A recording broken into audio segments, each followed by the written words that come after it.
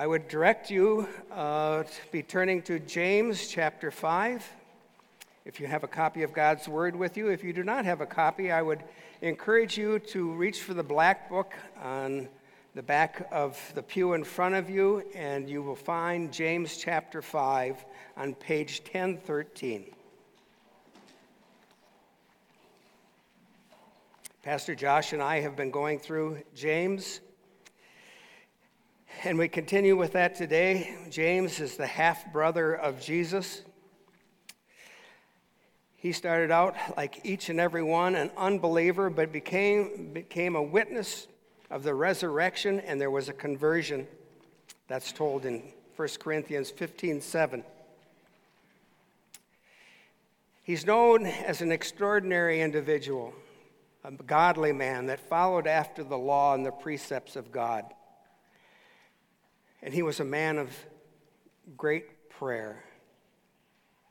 And I think it's fitting that he ended this epistle to the people by, in chapter 5, having that as his two topics that he would cover. One is, how is the law seen by believers and unbelievers in prayer? Today, we will not be looking at the second part, prayer. We will do that at a later time.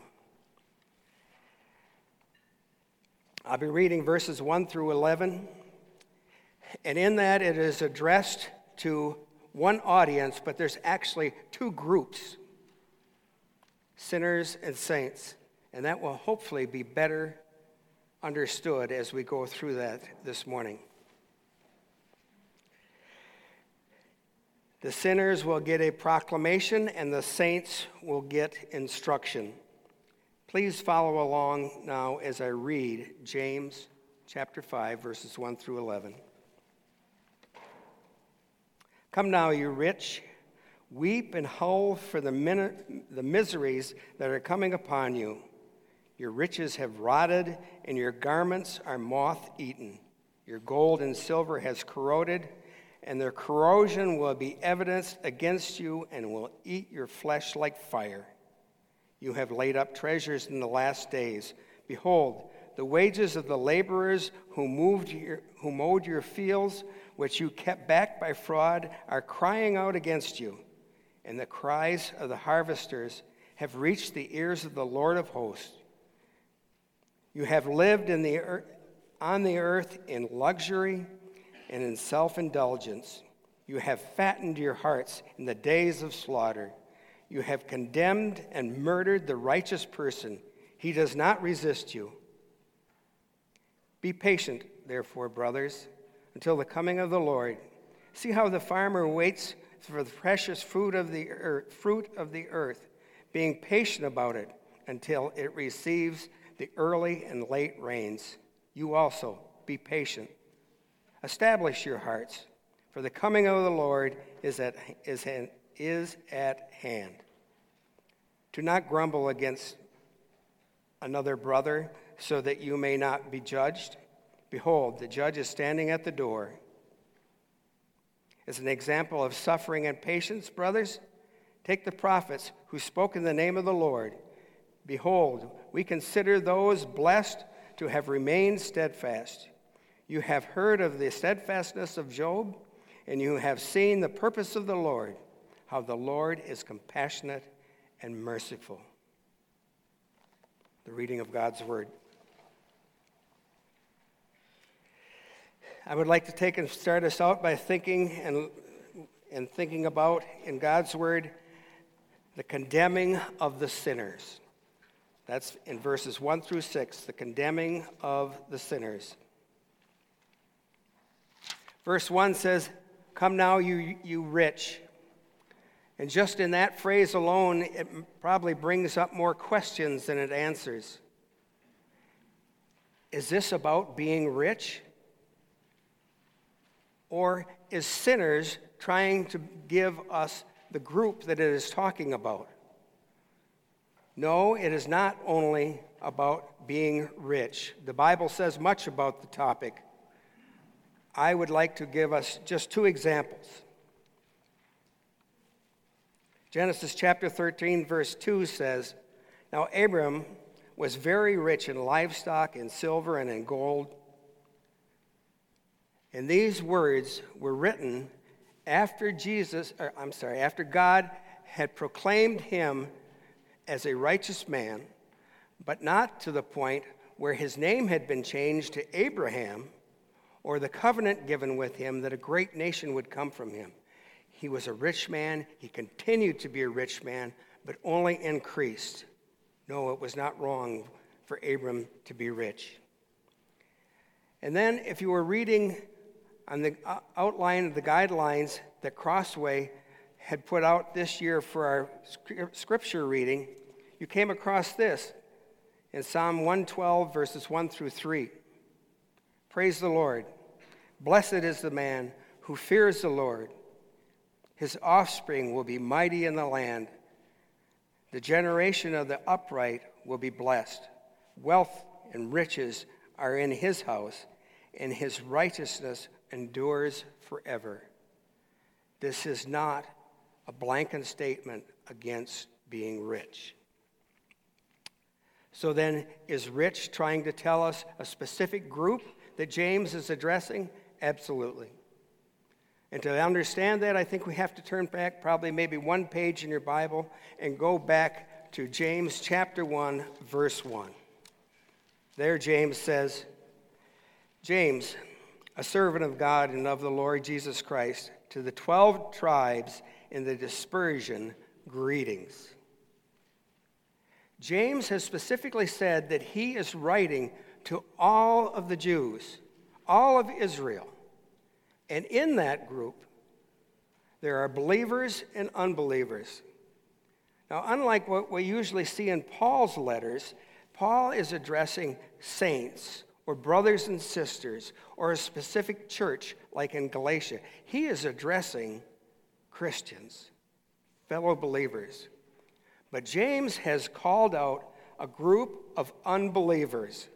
He wants to be known and associated with believers. That's why he states he is a servant following the Lord Jesus Christ. He knows now that the Lord is also known in Christ Jesus, the brother that he grew up with.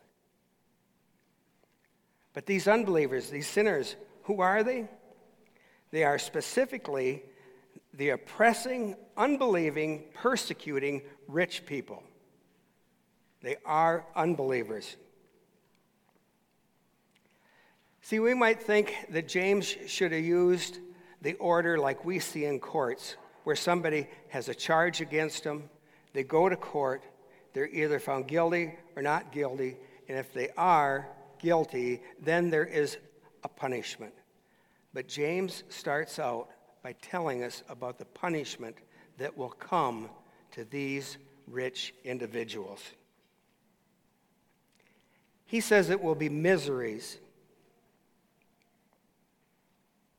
And they will respond only by weeping and howling. They will only be able, their grief will be so bad that they will only be able to make noises. We as humans do that. We might be laughing. We might have those noises that come out of us when we hit the end of our thumb with a hammer. We might sigh. We might moan. We might gasp. But these unbelievers in their misery can only give these sounds. That's how excruciating their judgment is. And this should sound familiar because in Matthew chapter 8, we know that Jesus was speaking to the centurion who was an army officer, a Roman, not even a Jew. And God was amazed by his faith. But at the end of that time, in that scripture, he contrasts that to the unbeliever. And the unbeliever has waiting for him. In verse 12, it says, they will be thrown into the outer darkness where they will be weeping and gnashing of teeth. That is what is awaiting the unbeliever. That is what this rich unbeliever is experiencing now. Grief and pain that bad, those miseries that all they can do is utter weeping and howling. And what they don't realize at that time is it will be for an eternity when they are completely cast aside into that lake of fire for eternity. But notice what it doesn't say in this scripture. There is never held out an offer of repentance or coming to the Lord. It doesn't say change your ways, repent. No, they are reaping the rewards of their impenitent, sinful life. But maybe that can be tempered to them by thinking about the things that they have now that give them so much pleasure. And what are they? They're listed. Their fine, extravagant clothing, their wealth, their gold, their silver. But all of creation has been corrupted by sin, and all will pass away and are all in a state of decay.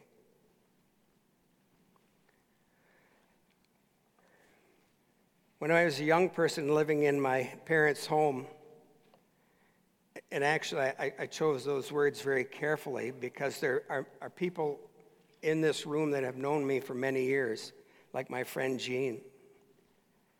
And if I would have started out and said when I was little, he would have thought I was talking about when we were in high school. But this was when I was living in my parents' house, and there was one piece of furniture that was so amazing to me. It was my mother's hope chest, better known as a cedar chest. And every time that was opened, I wanted to be there. It was amazing. Because when it got opened up, the lid came up, the first thing that I noticed was that great smell that came out of it. It wasn't like making popcorn or toast, but it was very unique, and it was so neat. But then the next part of it was, what was inside of that? There was those sweaters that were there because they were out of season, those big blankets. There was those quilts, and they were huge, and I wanted to get a hold of them. Because on those rainy days, when you're making that fort in the house, they would cover so much, but I wasn't allowed in there. But there's a purpose to that cedar chest. See, that special wood that lines that has a way of counteracting moisture, and it protects those things that are inside there from moths and bugs that would destroy. There is no cedar chest large enough to stop the decay that is going on of everything in this world. Unbelievers, these rich people, will see before their eyes the very things that they hold so dear be completely destroyed. Their garments will be nothing more than food for moths. Their precious metals will tarnish, look, and be nothing to them. And that is the misery that they will face.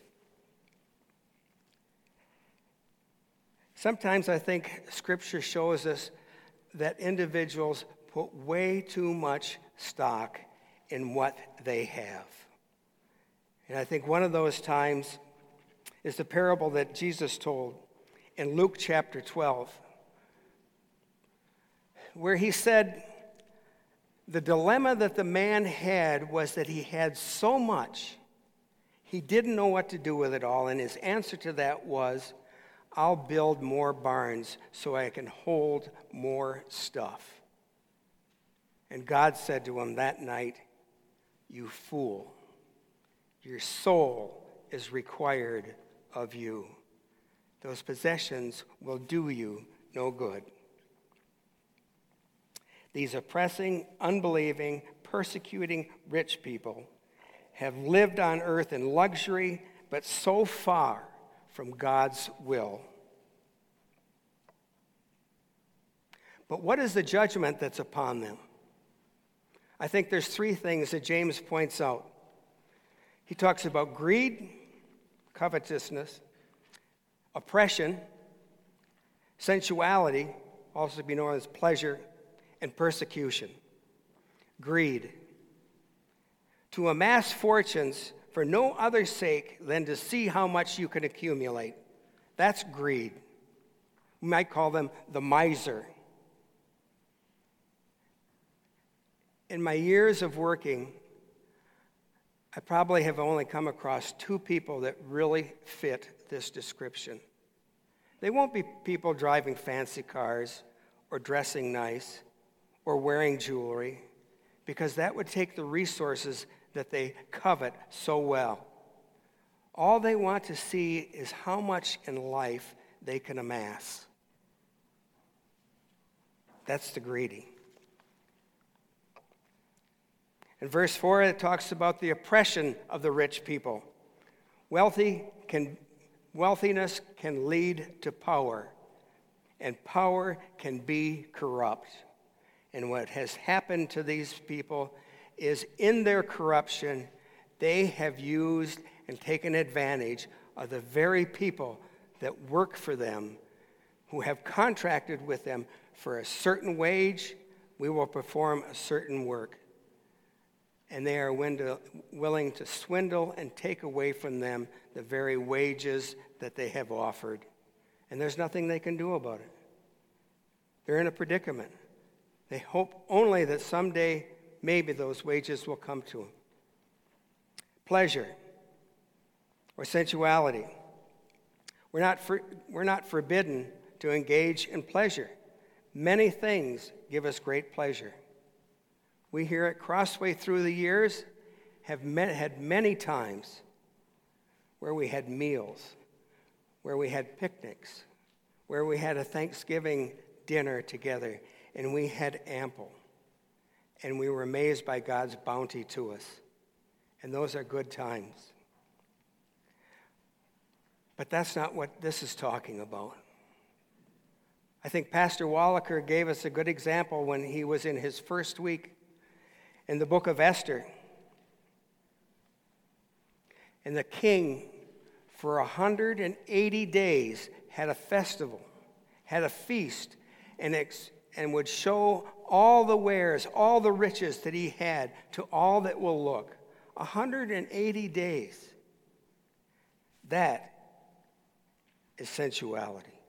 That is doing past being just someone that enjoys pleasure. And finally, persecution. The rich have oppressed many to the point where they have brought them up on charges that were false, and anybody that will resist, they have killed. That's how far they will go to oppress and get their own agenda. But when righteous people suffer, especially unjustly, and do not resist, this actually is a characteristic of God's people. See, persecution can come to us. In fact, it's almost guaranteed, because Jesus said, if they hated me, they will hate you. What they have done to me, they will do to you. And God says, I see, and I will, in my time, respond.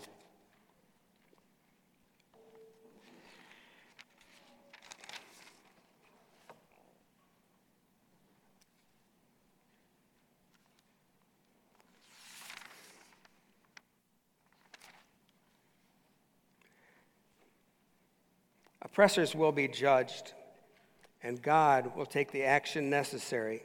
We do not have to worry about when or how. We just have to trust the Lord. So are we to say, I don't see that there is an application. We aren't the unbelieving rich that are oppressing others. I would like to remind us of what Paul has said in 1 Corinthians chapter 6, verses 9 through 11. Let me read that to us.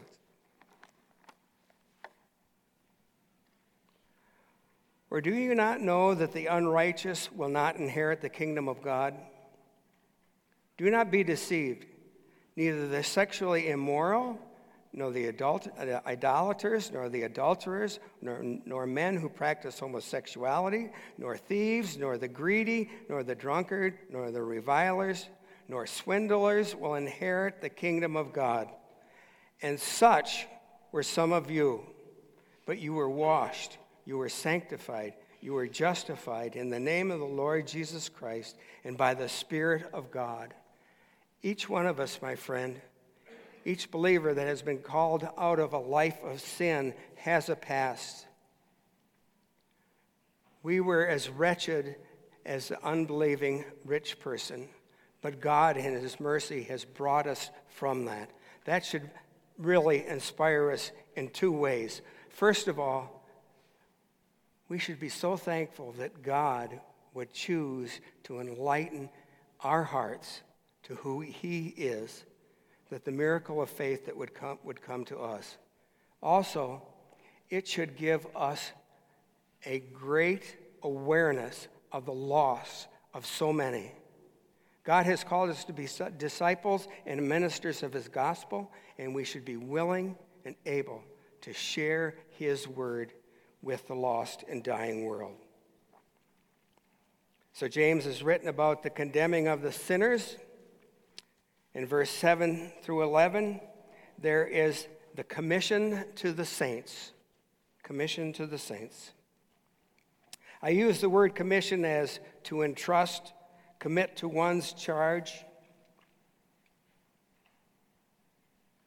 James has said his piece about the unbeliever, and now he wants to address the believer. He wants to administer comfort to the oppressed. Those aren't words that we like to hear as believer and being oppressed, but like I said, Jesus has guaranteed that if it happened to Him, it will happen to us also. We will be the afflicted. But let's see what the duties are. And there's also a great encouragement coming with those duties. I want to read again verses 7 through 11. Be patient, therefore, brothers, until the coming of the Lord. See how the farmer waits for the precious fruit of the earth, being patient about it until it receives the early and late rain. You also be patient. Establish your hearts, for the coming of the Lord is at hand. Do not grumble against one another, brothers, so that you may not be judged. Behold, the judge is standing at the door. As an example of suffering and patience, brothers, take the prophets who spoke in the name of the Lord. Behold, we consider those blessed who remain steadfast. You have heard of the steadfastness of Job, and you have seen the purpose of the Lord, how the Lord is compassionate and merciful. In these 5 verses, he gives the believers three duties to perform in 5 examples. And 4 out of those 5 examples we should see in ourselves. The first duty is to be patient. And when I say be patient, I don't mean like, give me patience and I want it now. But I mean be patient in affliction. When there be those things that are happening against us, we should not grumble. We should not do anything out of revenge. We should be waiting on the Lord. Patience is humble acceptance and submission to God, His wisdom, His will, and His timing. And our encouragement in all of this, knowing that the Lord is coming. Whatever we go through in this life, God will redeem believers and bring us out of it. Patience. The second duty, establish your heart.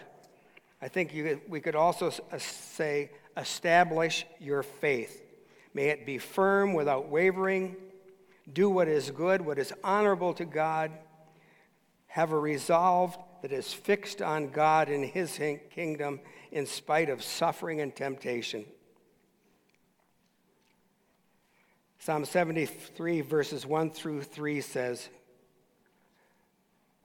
"Truly God is good to Israel, to those who are pure in heart. But as for me, my feet had almost stumbled, my steps had nearly slipped, and I was envious of the arrogant when I saw the prosperity of the wicked." When we are focused on God and our feet are planted firmly in the kingdom of God, even the things that we see where those that may be arrogant, those that may be wicked are prospering, it does not shake us because we know that God is in charge. We have been established, we rest, we dwell in the Lord. And the third duty is, don't grumble against one another. I believe that God's word continually talks about the responsibility of believers toward other believers. We should see them as of top priority to us. Our resources, our time, our efforts should first be shown to brothers and sisters in Christ.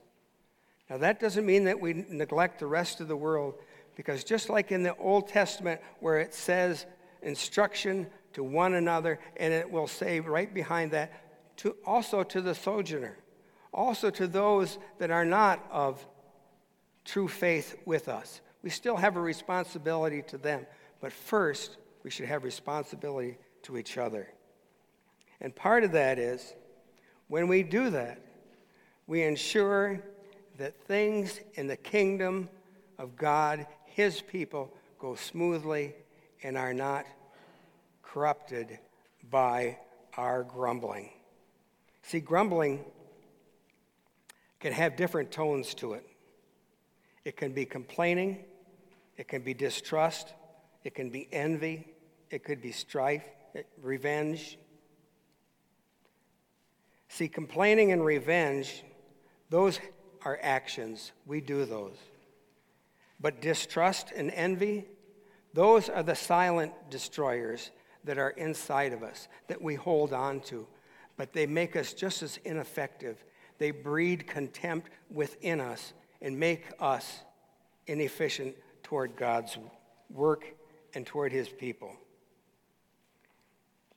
See, when we grumble, it makes believers uneasy and the body of Christ more unsettled.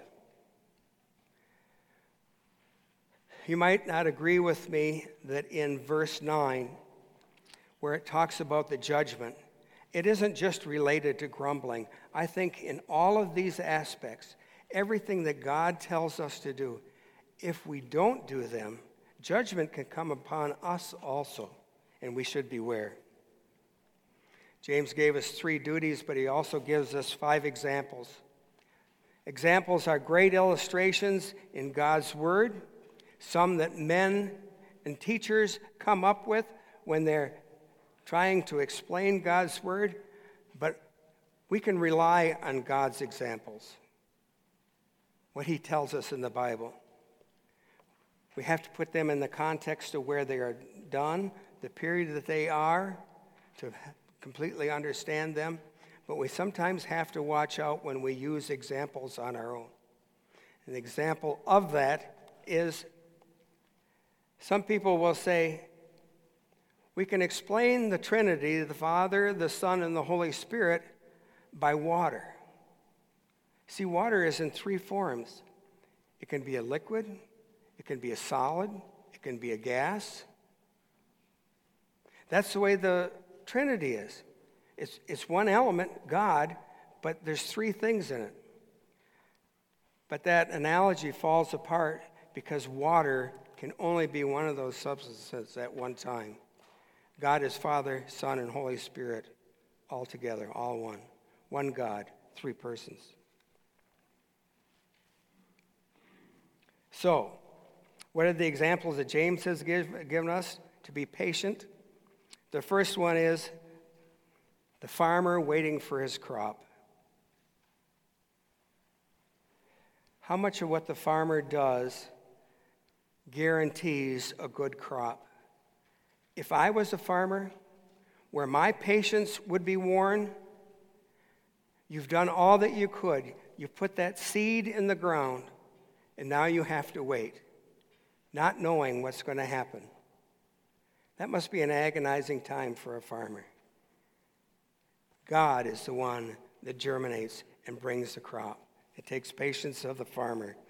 It takes patience and long suffering of the prophets. Many of the prophets were doing exactly what God had instructed them to do.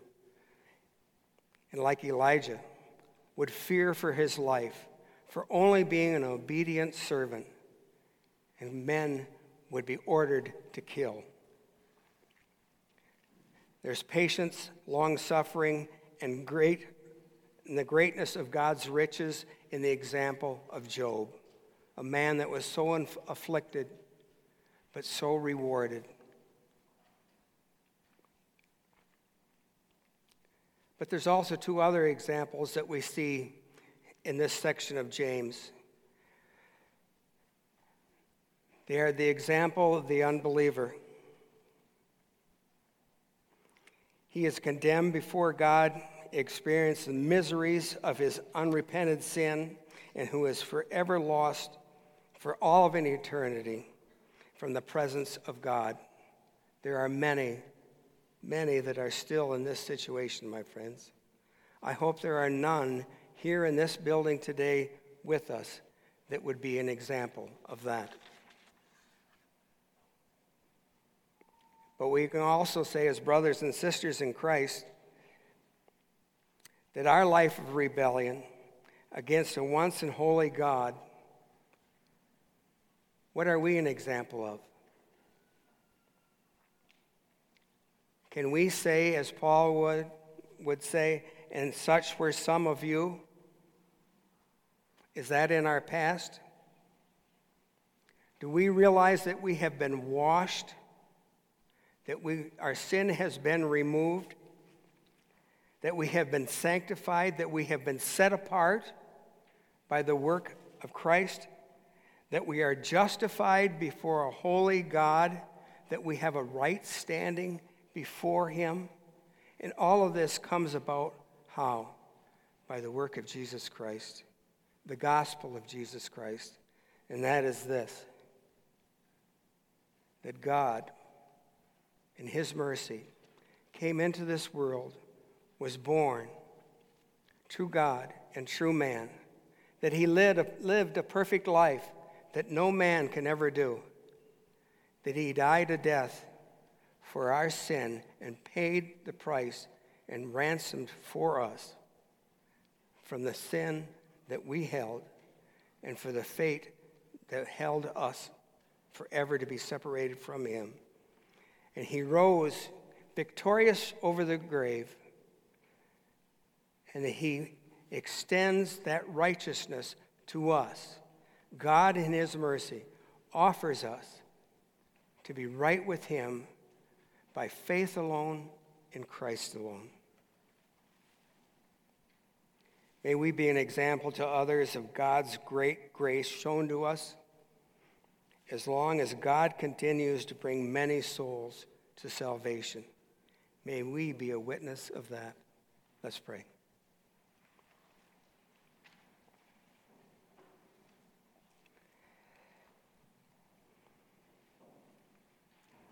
Heavenly Father, I pray that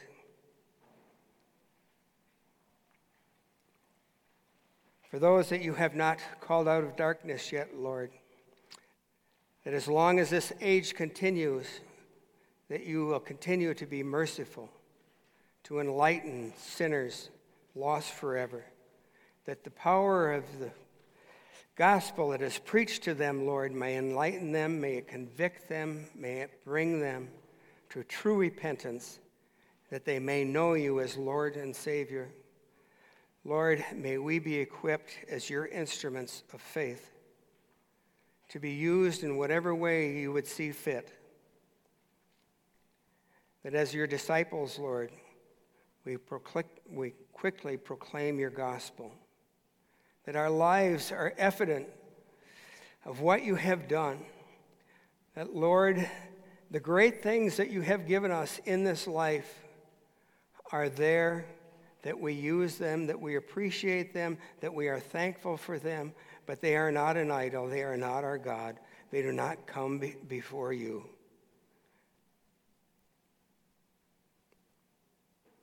Lord, if this has been convicting, that we know that there are things that we cherish so much, even good things.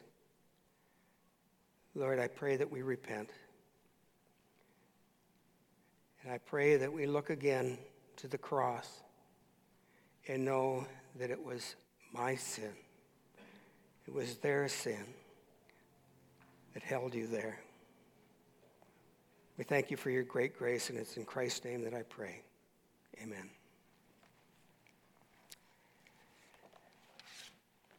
As the music people come, would you please stand as we sing our next hymn?